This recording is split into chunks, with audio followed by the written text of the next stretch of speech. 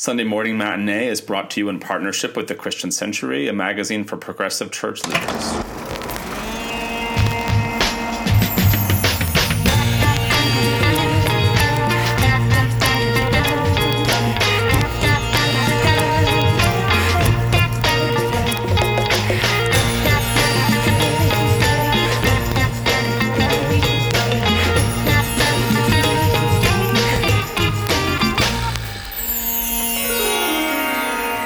Welcome to Sunday Morning Matinee, where we talk movies and pop culture with an eye for pastors, preachers, and Sunday school teachers. And today, we've had just about enough of Oscars and new movies for right now, so we're going to go into the vault, and we're going to catch up with 1969's Butch Cassidy and the Sundance Kid. My name is Matt, and I'm the pastor at University Presbyterian Church in Austin, Texas. I'm Adam, and I'm the minister of Overbrook Presbyterian Church in Philadelphia, Pennsylvania. And in our first segment, Justification by Faith, we're going to talk about how Butch Cassidy and the Sundance Kid might help us think about life in the church and in the world. In our second segment, Preaching to the Choir, we're going to discuss how Butch and Sundance might help us understand the lectionary passages for May 23rd, which is Pentecost Sunday. And in our third segment, Postludes, we'll take a second to share another little preacher thought from each of us on something else that we're reading or watching or following. So, Adam, you wanted to watch something old and cool, and after a long series of text messages back and forth, we landed on 1969's Butch Cassidy and the Sundance Kid, which is definitely old, and I guess by the sheer virtue of having Paul Newman and Robert Redford on screen at the same time, is still pretty cool. Yeah, we could still go back and watch, Castle of Cagliostro? Yeah, this is like the best Steve McQueen movie that Steve McQueen was never in, I think. Yeah. This is William Goldman's breakout screenplay, which is based on his original research into the real historical figures of Butch and Sundance, and tracks these two Old West outlaws as they run smack up against the closing of the era in which they previously plied their trade. It's an odd movie in a lot of ways. It befits the sort of clash of old and new Hollywood that shows up on screen. In some ways, it's an ode to the Old West and a lament for the passing of time. In other ways, this movie is as much a work of 1969 and a kind of countercultural hippie aesthetic as anything you'll ever see, with Burt Bacharach's Raindrops Keep Falling on My Head right at the center of it. It's kind of a comedy and kind of a tragedy, and honestly, it's kind of a mess, but maybe it's our kind of mess, Adam. So I'm curious for your thoughts. What was it like revisiting Butch and Sundance? How much of this movie did you remember? How much did you rediscover? And how did it help you think about our work and ministry in the world? Yeah. So I was glad to revisit this movie. I remember it fondly. I haven't watched it in over a decade, so I was grateful to revisit it, in part because it's always nice to spend some time with Robert Redford and Paul Newman, who themselves remain absolutely electric in this movie. I think I first loved this movie because I was told to love it by people who did really indeed love it, but who probably saw it at a time when it was very important to them. And it's a strange mix of movie, as you noted. It seems sort of caught between lots of different things. It's introducing new genre conventions that have become very common to us. The buddy picture, for instance, finds, I think, really some of its source and tone in Butch Cassidy and the Sundance Kid, right? Like, there's no Lethal Weapon without Butch Cassidy and the Sundance Kid. Yeah, sure. No Rush Hour, Adam. No Rush Hour. Yeah. Well, forgive me. No Rush Hour. I know. But that. But I think I loved it because people who saw it and saw its sort of genre in between gathering magnetic force that could sort of gather the old and the new and put it together. Loved it so much that I was supposed to love it. So then, as someone who was like young and into film, like, you had to love Butch Cassidy. And it's not that great as a movie, but I still think I really like it. But I like it for different reasons now. I think this is a more mature love. I think it's a more thoughtful reckoning of what is a flawed, but I think still a fun movie. I also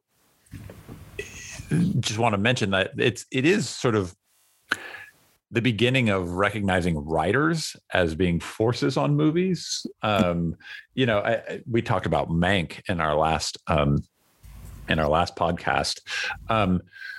And a central plot point that we didn't really talk about in Mank is that Mank had to fight to get credit for writing Citizen Kane. And that just gives you a sense of sort of like how writers were understood in Hollywood. But by the time that William Goldman is writing Butch Cassidy and the Sundance Kid, it's major news that he's being paid as much as he is to write this script. And so I think basically, as I come back to this movie, what I like about it is I like the performances. I like its sort of strange, ragged messiness at the edges. I think there's some real charm in this movie, and there's maybe something to say about what it means to try and find a vocation or practice a vocation in a world that doesn't value it any longer, or there is no place to do it any longer. And I think in probably the film criticism world, Matt, there's like some good Marxist who has taken this movie to talk about class and the sort of oligarchy of Harriman and his railroad or something like that. But I actually think that's probably thinking too much about this movie. I think it's really a buddy picture about two people who are trying to survive and don't. So, and it doesn't have to be any more than that.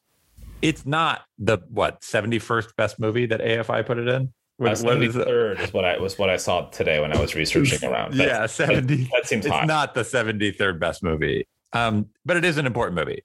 And yeah, I have lots of thoughts about its in-betweenness, but let's hear from you. What did you think watching it? I thought it was a mess, as I've said. I think because, and as I said to you in the pre-show, that this movie feels a little bit like the Western equivalent of the Jesus Christ Superstar movie from about the same era, where it's like both. It has its one foot kind of in old Hollywood studio production. So that movie is sort of one part, The Robe, or one of these kind of old Bible epics, Ten Commandments. The greatest story that ever told, or something like that. Yeah, but even that one's even a little bit later. But yeah, exactly that kind of production, and one foot in like something right out of Haight-Ashbury, right? Something that's very much inflected by not just New Hollywood, but a specific kind of a specific kind of hippie feel that countercultural, right? Yeah, that I think shows up here in Butch Cassidy. Maybe not in equal parts, but it's definitely there. I suspect this movie is more interesting if the movies you have grown up on are the Westerns that predate this movie by 30 years. So, and I think it's less interesting now that we have seen 50 years following of other ways of wrestling with that genre. And indeed with kind of industrial Hollywood as a whole. Yeah, in better ways, really. I mean, more inventive ways. Yeah.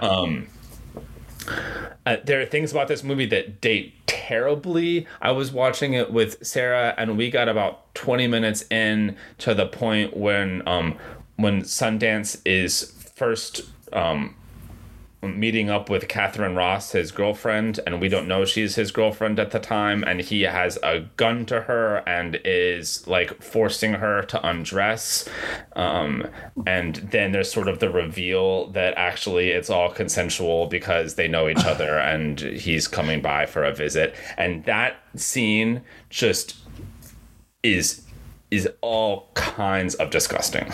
Yeah, it's wrong. It is absolute BS. It was, and I suspect it was BS in 1969. It's BS now. It sucks. It is such a huge misfire in this movie.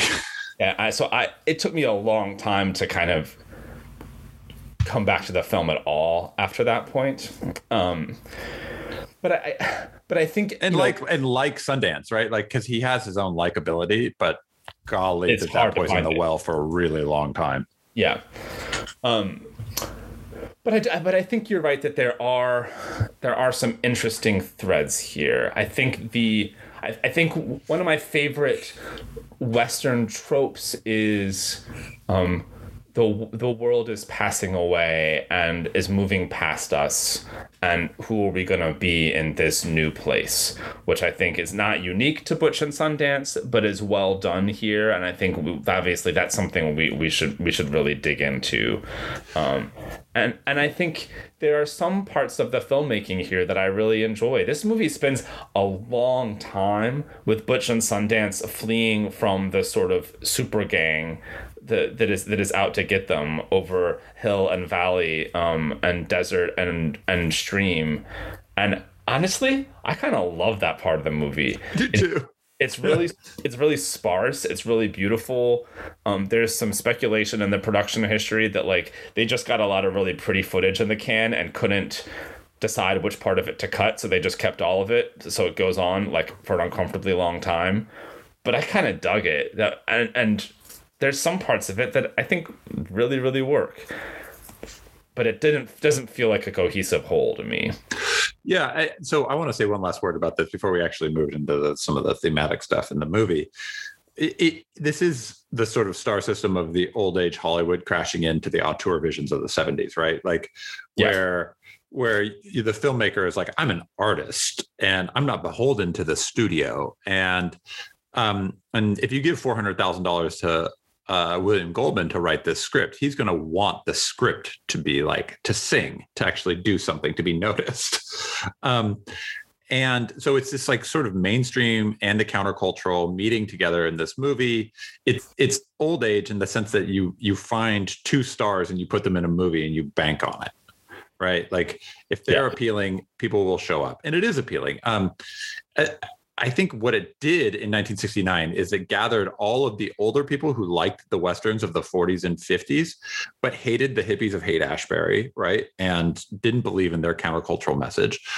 And it gathered them into the same movie theater as all of those same hippies who hated the previous generation and their vision of the world. And together they enjoyed a common piece of art, which is a sort of, it happened. That thing happens from time to time, right? Where you have this thing, and in the moment, it's able to gather people in some measure of agreement.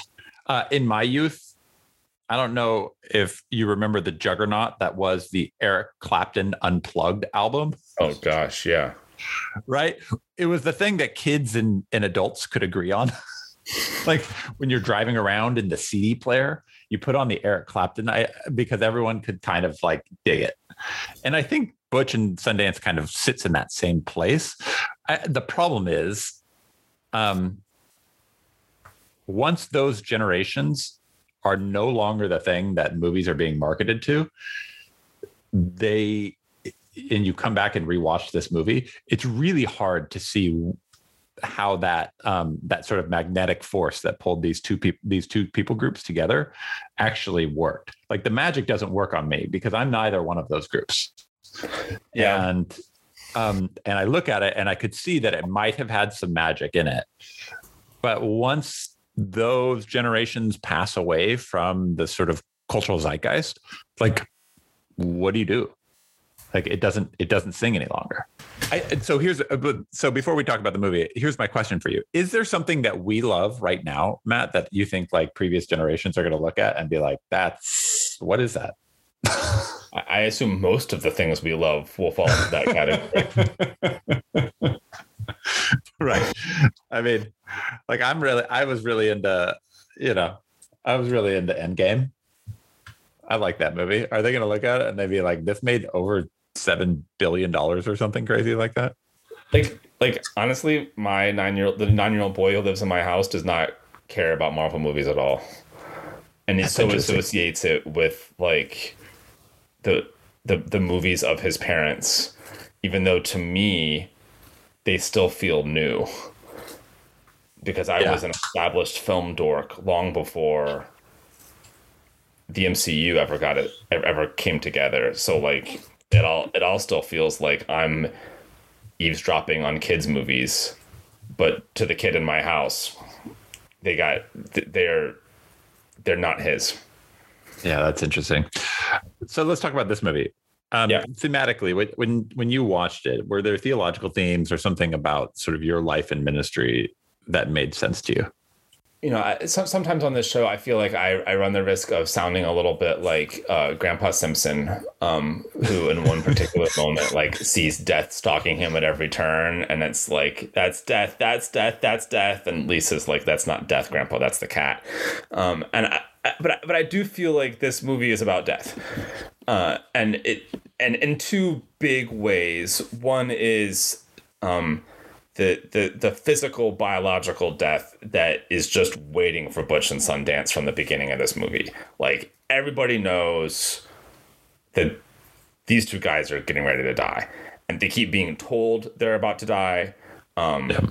Catherine Ross is very explicit, like, I'm going to be there to watch you die. She quits at the end because she can see that they're about to die. Like, we don't actually see them die, but they're dead. And in some ways, the intellectual property that I think this movie actually has the most in common with is the Tom Stoppard play Rosencrantz and Guildenstern Are Dead. Yeah. Because I think in a similar way to that play, this movie is challenging the idea that its central characters have any agency. There's actually nothing they can do to avoid the story that is in front of them. The whole movie is about them trying to escape. Literally for a while, as they try to flee from this gang of searchers that's out to find them. Then they hop continents. Then they try different vocations. Everything is about them trying to avoid the fate that comes to them, and there is no avoiding it. That resonates for me as sort of an intellectual idea. And I think it's actually where this movie succeeds the most, is not as a Western or as a sort of new Hollywood formal inversion, but as a sort of mid-20th century intellectual closet drama, kind of like Rosencrantz or like You're Waiting for Godot's. I think that's actually where this movie is best. It's absurd, right? It's the absurdity of all things. Yeah, and they've put it against a bunch of classical Hollywood tropes, but that's not, just because they use nice cameras doesn't mean that this isn't a movie that actually belongs on an empty stage with two actors, which I think is kind of where its heart is. Yeah, that's really interesting. I hadn't thought about it that way, but I think you're right that Catherine Ross plays a sort of some marginal role in this movie, but her character does not drive plot in any way. Not that there's a lot of plot in this movie to begin with, but you could see this as a stage play in some sense, right? Where it's Butch and Sundance at various different points where they have to have conversations about how they escape. Yeah. Right. Which is the plot driving mechanism of the movie, which is Sundance goes, well, what's the plan? And Butch goes, well, here's the plan. But that plan doesn't work. Yeah. Even though throughout the movie, they continue to come across opportunities where they might escape, right? Where they don't have to go to Bolivia, right? They spend all of this, or they don't have to rob banks in Bolivia. There's other opportunity in other parts of the world where they can start anew, but not be bank robbers. And that's the thing that was kind of interesting to me thematically too, is that this is a movie about vocation, ideally, like where you have opportunities for people to leave. I mean, one of the very first scenes of the movie is someone saying, well, it's my gang now, Butch. And Butch is like, no, it's my gang.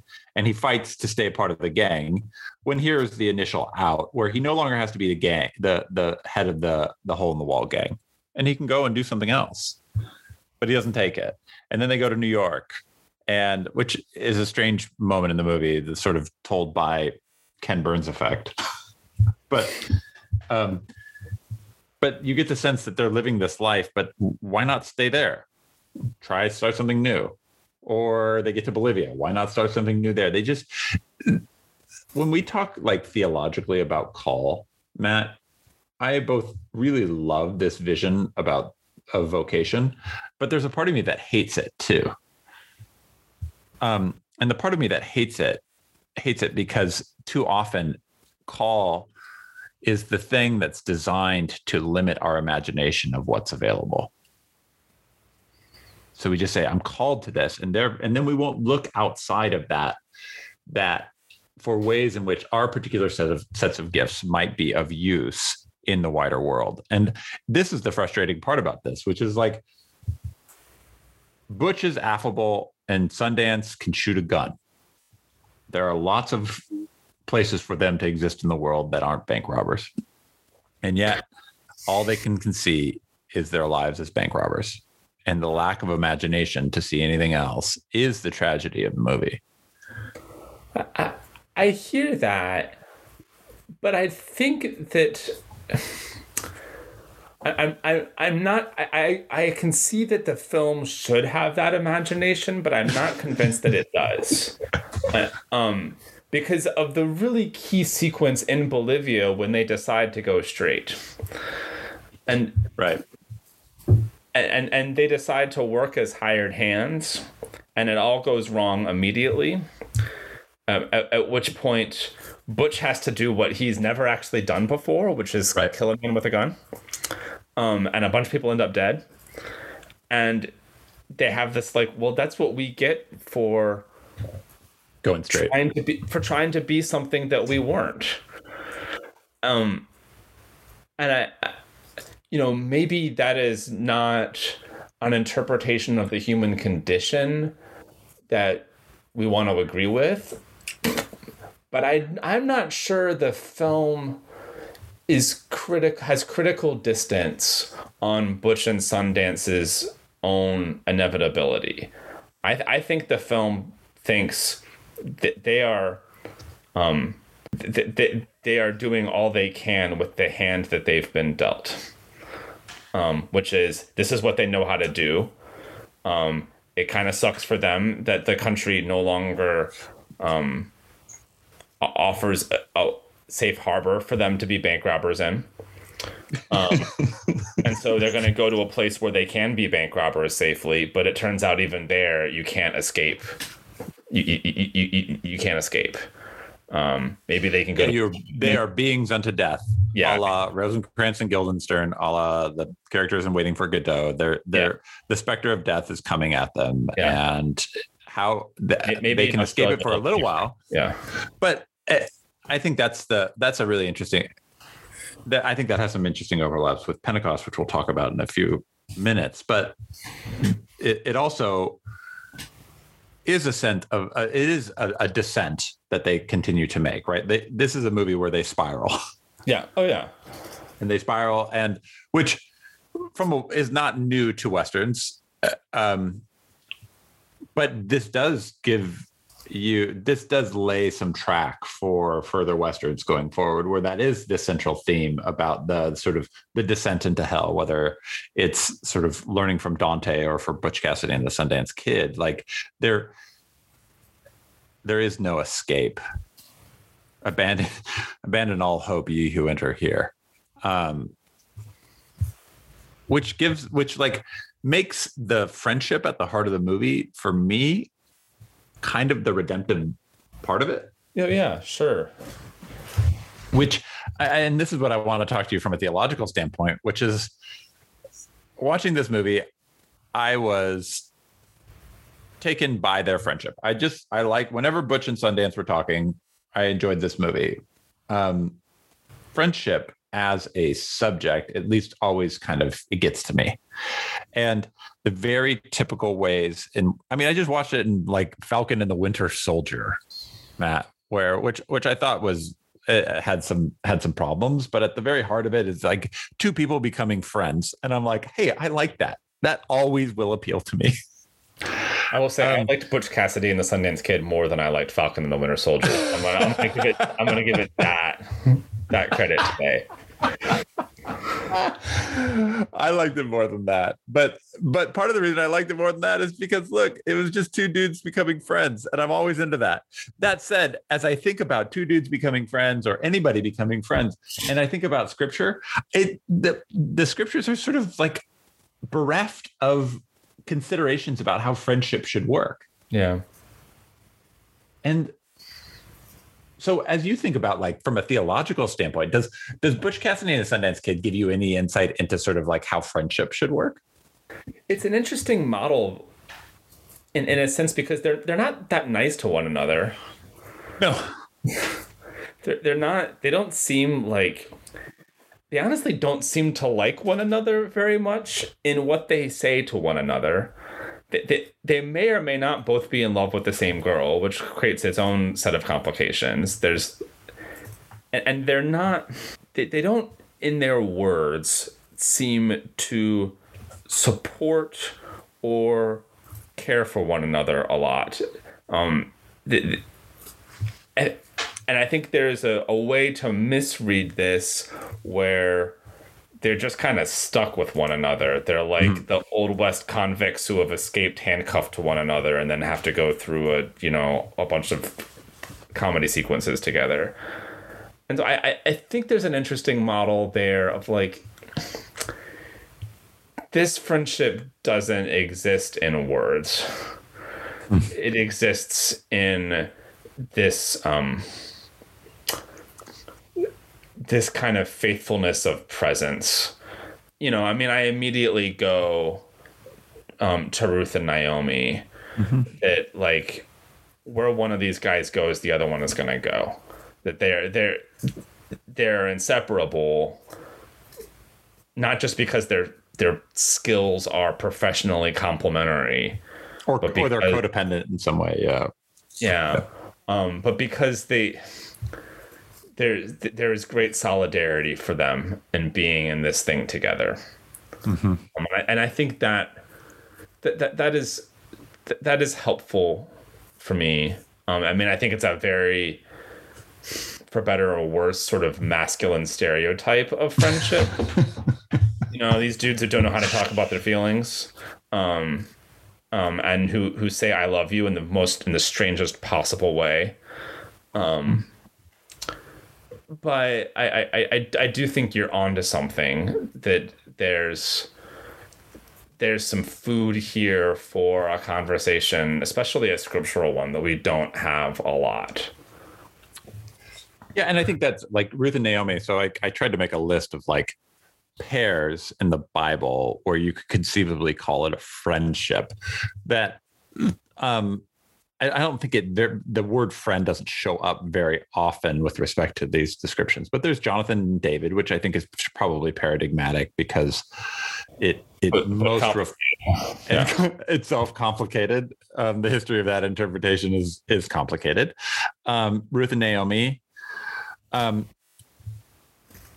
Elijah and Elisha. There's Paul and Barnabas, Jesus and the disciples, but even that's a weird one. But maybe Jesus and Lazarus, which is a little bit more mutual, right? Like, you want a degree of mutuality here, even though they might have different roles. And that's the thing that I don't think you always get. Even Elijah and Elisha, which is to me a sort of beautiful, tender relationship, and not without its own complications, is still sort of like mentor mentee. There is sort of a teaching relationship that's involved here. And I have to say, like, I recognizing all of the ways in which this is fraught with a sort of vision of masculinity that I don't really agree with. The idea that there's another person who, were you to get in a fight, would fight with you. Like, or, that, like, that still appeals to me in some ways. That is still a loyalty test in my own life, and whether that comes from, I'm happy to interrogate over time. But there's, in an insecure world where not just men, but I think many of us struggle to sort of articulate our feelings, especially friendship feelings, especially as adults, right? Like, actually, it's sort of remarkable how my children can make friends. As an adult, it's much harder to make friends. And in that same vein where you're like, I'll be with you. And it's interesting to me that that theme still shows up so presently in so many movies, whether it is your superhero movie, right, or whether it is Fast and the Furious, or whether it's any number of buddy cops that show up. Eventually, there's a sense that loyalty is a value that's probably undervalued in this world. So the Fast and the Furious reference is really interesting to me. I think you're dead on it, but those films interpret friendship through the metaphor of family. Right. The family you choose. Dom is constantly talking about, constantly talking about family, and part of the amazing sort of beauty of that franchise is the way that it conceives of family as this totally diverse, beautiful collection of folks from all over who have chosen to be family with one another, and I think that's amazing. And it's one of it's the thing I like about that franchise the most, especially when they do it well. Namely in Fast 5, and then it goes downhill on both sides. Fast 5's a masterpiece. But I'm sitting here wondering whether that sense of family in some ways waters down or deprioritizes your project here, which is like you have to lift up friendship on its own and not necessarily just have it slip over into family metaphors. Because if you opened up to like what I value about friendship as it shows up in scripture, a lot of the places where it shows up are actually in family relationships. Right. Like, think about Jacob and Esau as friends, and there's a lot you could do there, and instead, we get stuck on kind of family dynamics where I think some of those same passages could be instructive to how we think about friendship, especially in this moment that you've already articulated, where friendship is really critical right now, and it can be especially hard for grown-ups. And I think churches provide a really unique opportunity and a space where those relationships can and should flourish. And it should be one of the things that draws people into congregational connection, if we can figure out how to talk about it. And part of the reason I think this is really helpful, because it's helping me articulate something that I've been thinking about for a long time with just with respect to my own role as a minister, which is the family metaphor for church, as powerful as it might be for some people, has its problems, largely because as the minister, you play a particular authoritarian role when whatever vision of family, and I'm not really interested in playing that role ultimately. That said, I do find myself drawn to ideas of friendship as models for ministry and leadership, even though I have been in many places, whether they're like boundary training workshops, whether there's just like other ministers talking who are like, I am not friends with my congregation. And I'm like, I always kind of bristle at it. And I've never really, I would rather say this is not my family. These are my friends. And the friendship does have a mutuality. It has a sort of, it does have a care. It has a loyalty. It has a sacrificial element to it, but it is a degree removed from family, which comes with its own sets of baggage. And so I think maybe part of the reason I'm drawn to this idea of friendship is because I want to be able to be friends with lots of people, because I think that's a relationship that has intrinsic good in it, but perhaps can end us around some of the more troubling ways in which we understand human relationship.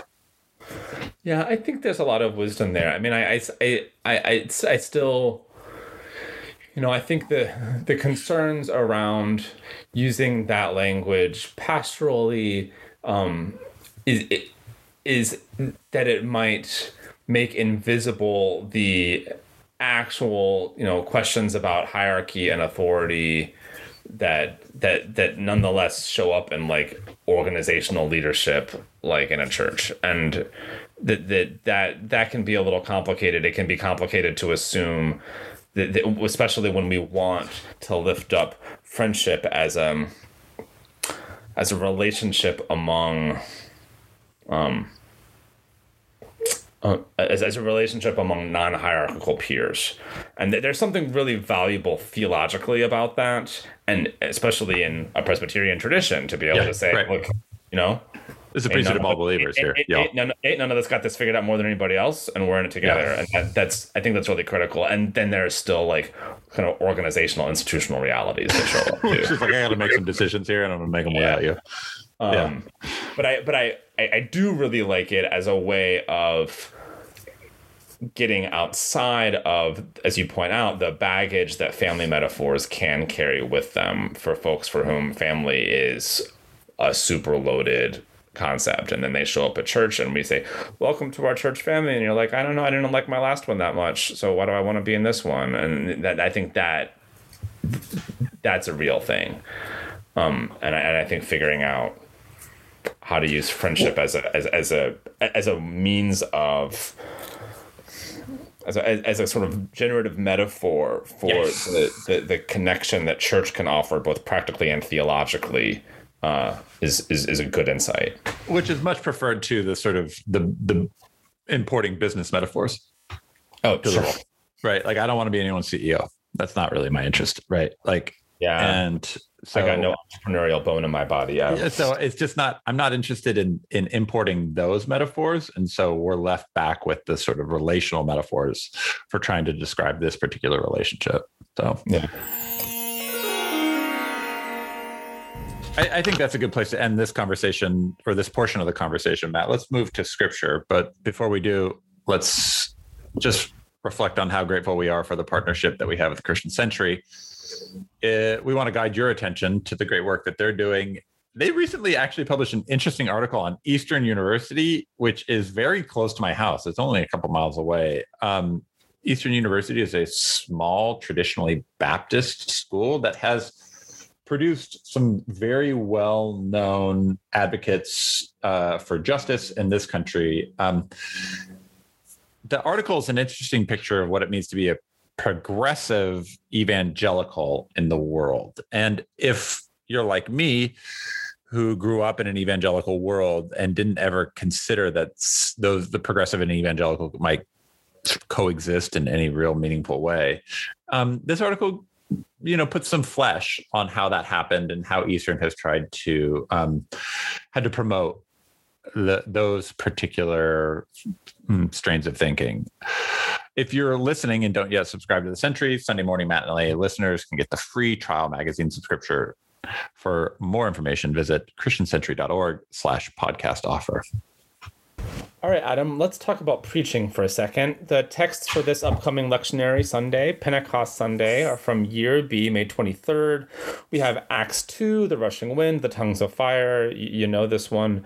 This year we also have Ezekiel in the valley of dry bones, and we have a psalm and the groaning and labor pains of Romans 8. This is a banquet of riches for the preacher. So where does Butch and Sundance land for you, other than, in a stream underneath a cliff?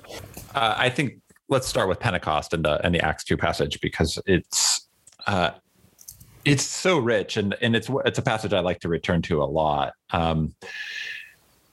It's a passage by which the disciples and the followers, these early followers of Christ, begin to consider that there is something bigger than what they've conceived of, that their imaginations are being broadened in this moment.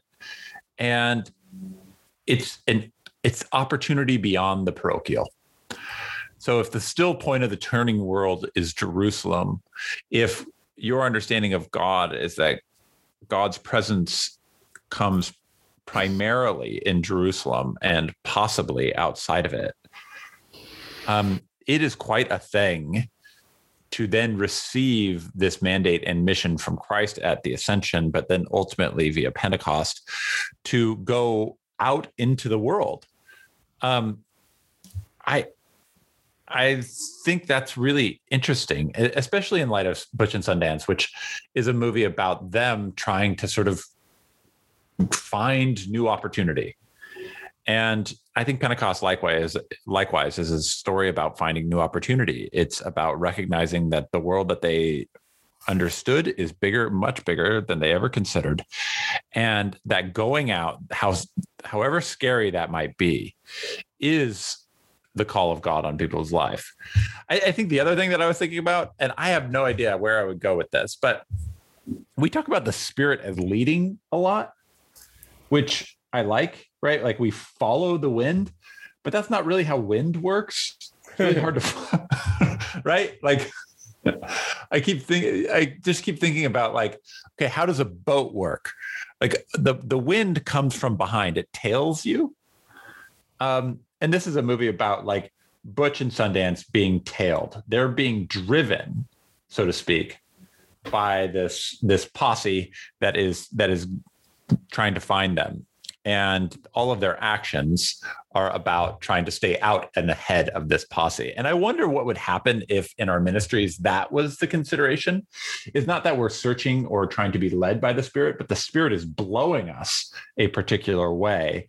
And our job is to stay out in front of it, sort of agile enough to receive that wind as it blows us into new places. So those are a couple of ideas that I was thinking about as I was thinking about the Pentecost text. What about you?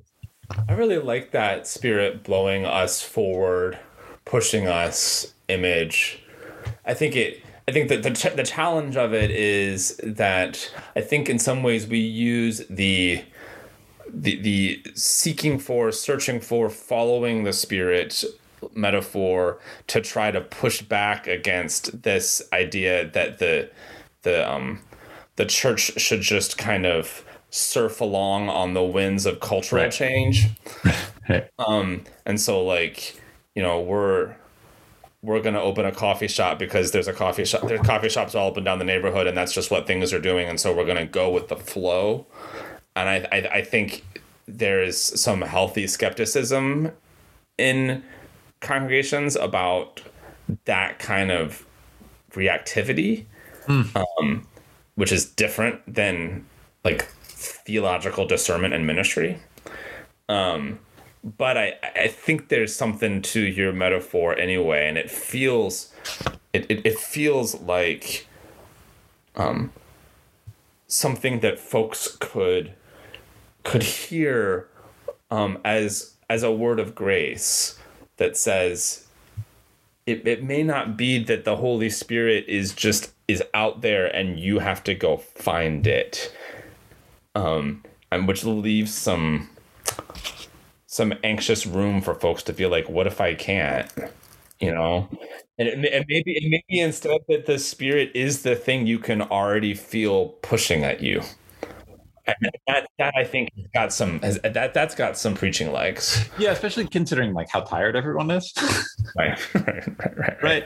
If this Pentecost, it's like the Spirit is out in front of you. Get in your Fred Flintstone car and start like just pedaling your ass off to try and find it.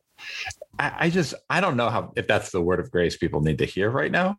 Yeah. Like I wonder if it's like get in the boat and put the sail up and let the Spirit push you to where you need to go, recognizing that this is the grace of God too. Like that you don't always have to like work to get there.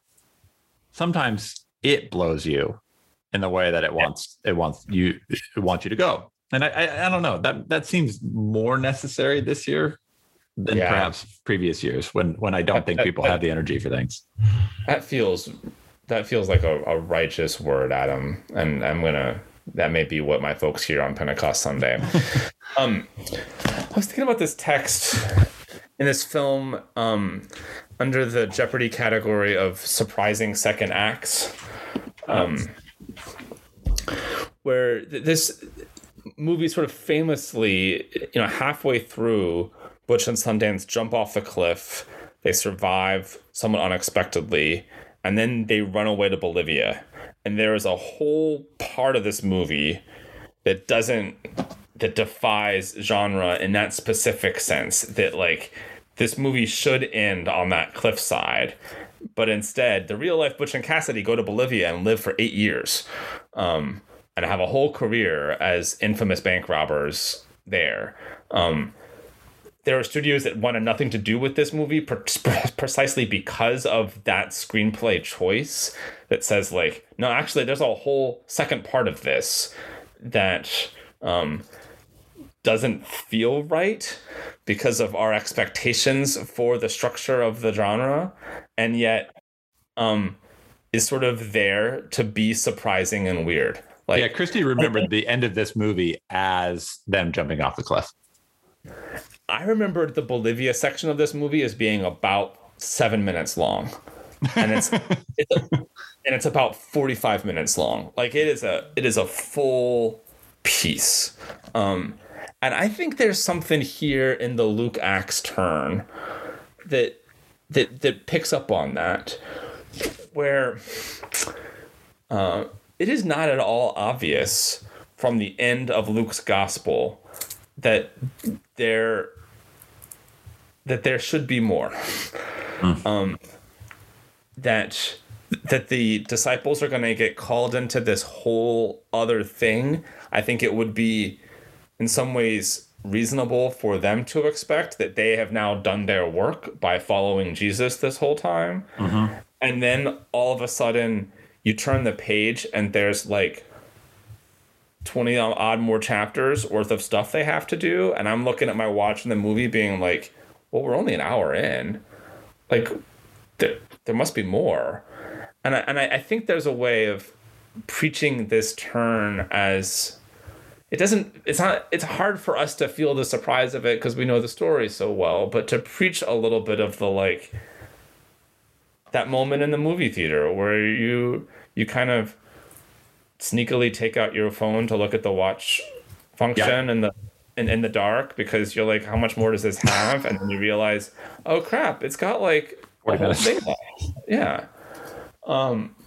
The difference, I think, being precisely in this invocation of the Spirit, that as you know, the point I've already made is that there's a sort of fatalism to this movie, that the prolonging of it only makes it worse, and only sort of lives to, in my reading, kind of underscore the point that no matter where they go, their time is up. Right. Whereas in Scripture, that fatalism which hangs around the cross gets opened up real quick, both in resurrection and in this Spirit, to say, yeah, there's a second act, but it doesn't have to end like the first one did. There's so much promise lives here because the disciples now have something they didn't have before, and that feels generative, and that sort of contrast to the way that the turn in Butch Cassidy works. So I'm thinking about that a little bit. It's not an unconventional reading of Pentecost, but it's just a pairing with that text. You know, I love that there's the spirit of Butch that has all of the ideas, right? Like that he has another idea and another idea. And to your point, like those ideas are all doomed in Butch Cassidy and the Sundance Kid. And I think that's true for all of our ideas on one side of the cross. But the promise of Pentecost is that on the other side of the cross, those ideas can be redeemed. That those options, which are like that lead straight to the grave, no longer do. And that's liberating, right? Like that's the gospel message of liberation, which is these things that we thought were just death are not death any longer. Yeah. You can breathe some new life into the valley of dry bones too, right? I mean, those scriptures pair up in easy, predictable ways. Meanwhile, the things that you thought were going to just exacerbate your death are not. right? Or the people that you thought are your enemies, or the people who are going to threaten you and do you harm, whether it's outside the walls of the upper room, or whether it's all of these strange foreigners who are in Jerusalem for the festival, or whether it's Rome, or whether it's anybody, like they can be redeemed too. Mm-hmm. It widens the possibility of the world in such a dramatic way that now there are off ramps for all sorts of things that you thought were one-way roads. And that's cool. Like I that resonates with me, especially given how intractable so many of the problems we see are right now. What is it? It's like the German poet Friedrich Hölderlin, who says where the danger is, the saving power also grows. And I think that applies on Pentecost. Which is, I mean, a very Pauline observation too, and is certainly where this Romans 8 text goes, kind of right after the lectionary quits. we get the groaning and labor pains until now, but then shortly after that we get to the kind of the doxology of Romans 8 and the power of Jesus Christ over all things, including death. And I there's some promise there that I think lives hand in hand with this promise we're pulling out of the Pentecost narrative. Paul will also make the opposite claim as well, which is that the things that save you are still prone to sinfulness and brokenness. The chapter earlier, but that he sees the complex two-sidedness of that coin. Yeah, that's always the hard thing, right? Which is the vehicle of redemption, or the means by which it arrives can just as easily be twisted in some terrible way. And all the more reason to sort of discern the power of the Spirit in the midst of it, because that will tell you whether or not you are moving towards the ends of redemption or the ends of bondage. Well, Adam, I hope that we have moved towards the redemptive end of this particular podcast, and I have certainly enjoyed being your friend along the way. I know that you would join in a bar fight that was happening on my behalf, and I appreciate that about you. Yeah, it's one of my defining characteristics, Matt. But let's move to our final segment. This is called Postludes, and it's just a chance to get another preacher thought on something else that we're reading or watching. Matt, what's your postlude this week? Well, the last episode we did was an Oscars preview, and I just wanted to do a little bit of an Oscars debrief from the ceremony itself. And I kind of want to do it in the spirit, in the honor and memory of William Goldman. I mean, you pointed out earlier in this show that one of the really interesting moments happening in Butch Cassidy is that William Goldman is getting paid a big bucket of money to be a relatively high-profile screenwriter for this thing. We're entering into a moment in Hollywood where folks are beginning to understand and appreciate all the different pieces that go into making a movie, and the different hands that go into it. Some of that gets subsumed underneath auteur theory, but still, nonetheless, there's an attention and a recognition of craft that shows up here in this period. Both directors, writers, cinematographers, even sound designers are gonna get some headlines in that next generation of Hollywood that they didn't get previously because of the way the studio system kind of subsumed everything under one large label. And I think the Oscars last weekend were an embarrassment in that trend.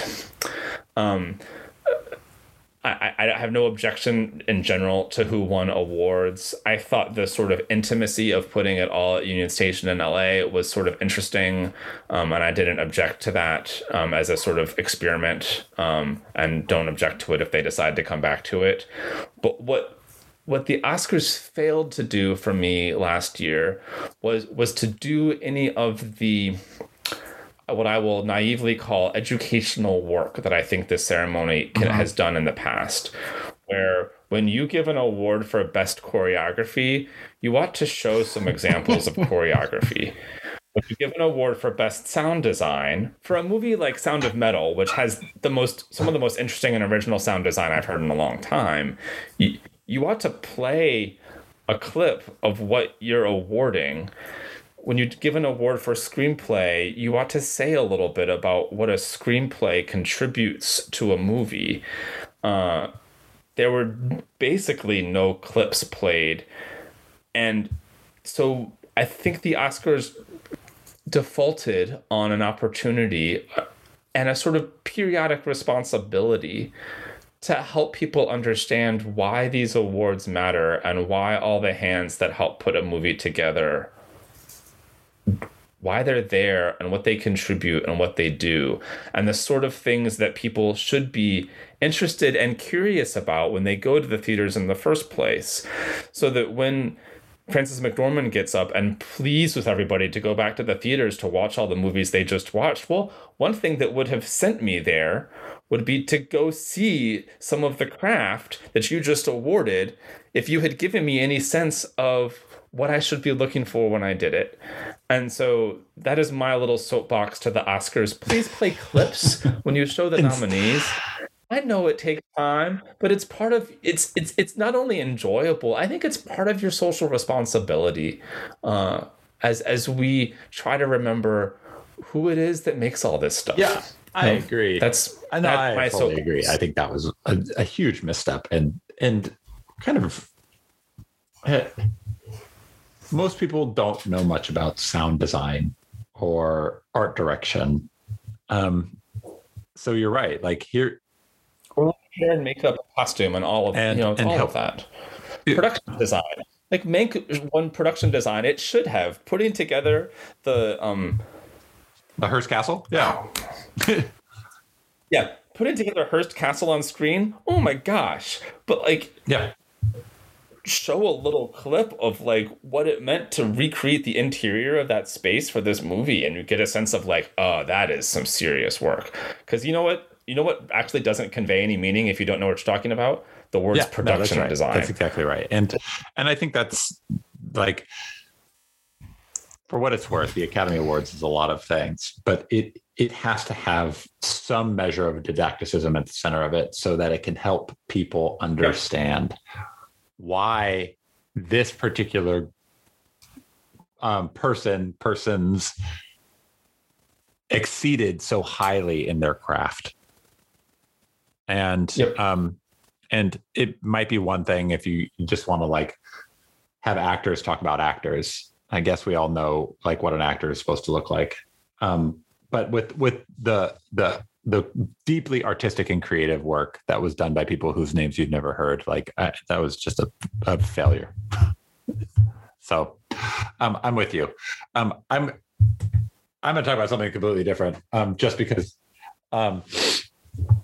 I'm teaching at the church in our Bible study. The church wanted to talk about heaven and hell and ideas of salvation, which has actually been quite a interesting thing to study right now, and I've appreciated the opportunity to do it. One of the passages that has been dominating my imagination right now is the Sons of Korah passage, which is in Numbers 16, I think. And it's the passage where a group of people, they begin to question Moses' leadership, and then God opens a rift in the world, and then that earthquake swallows up these people and they die.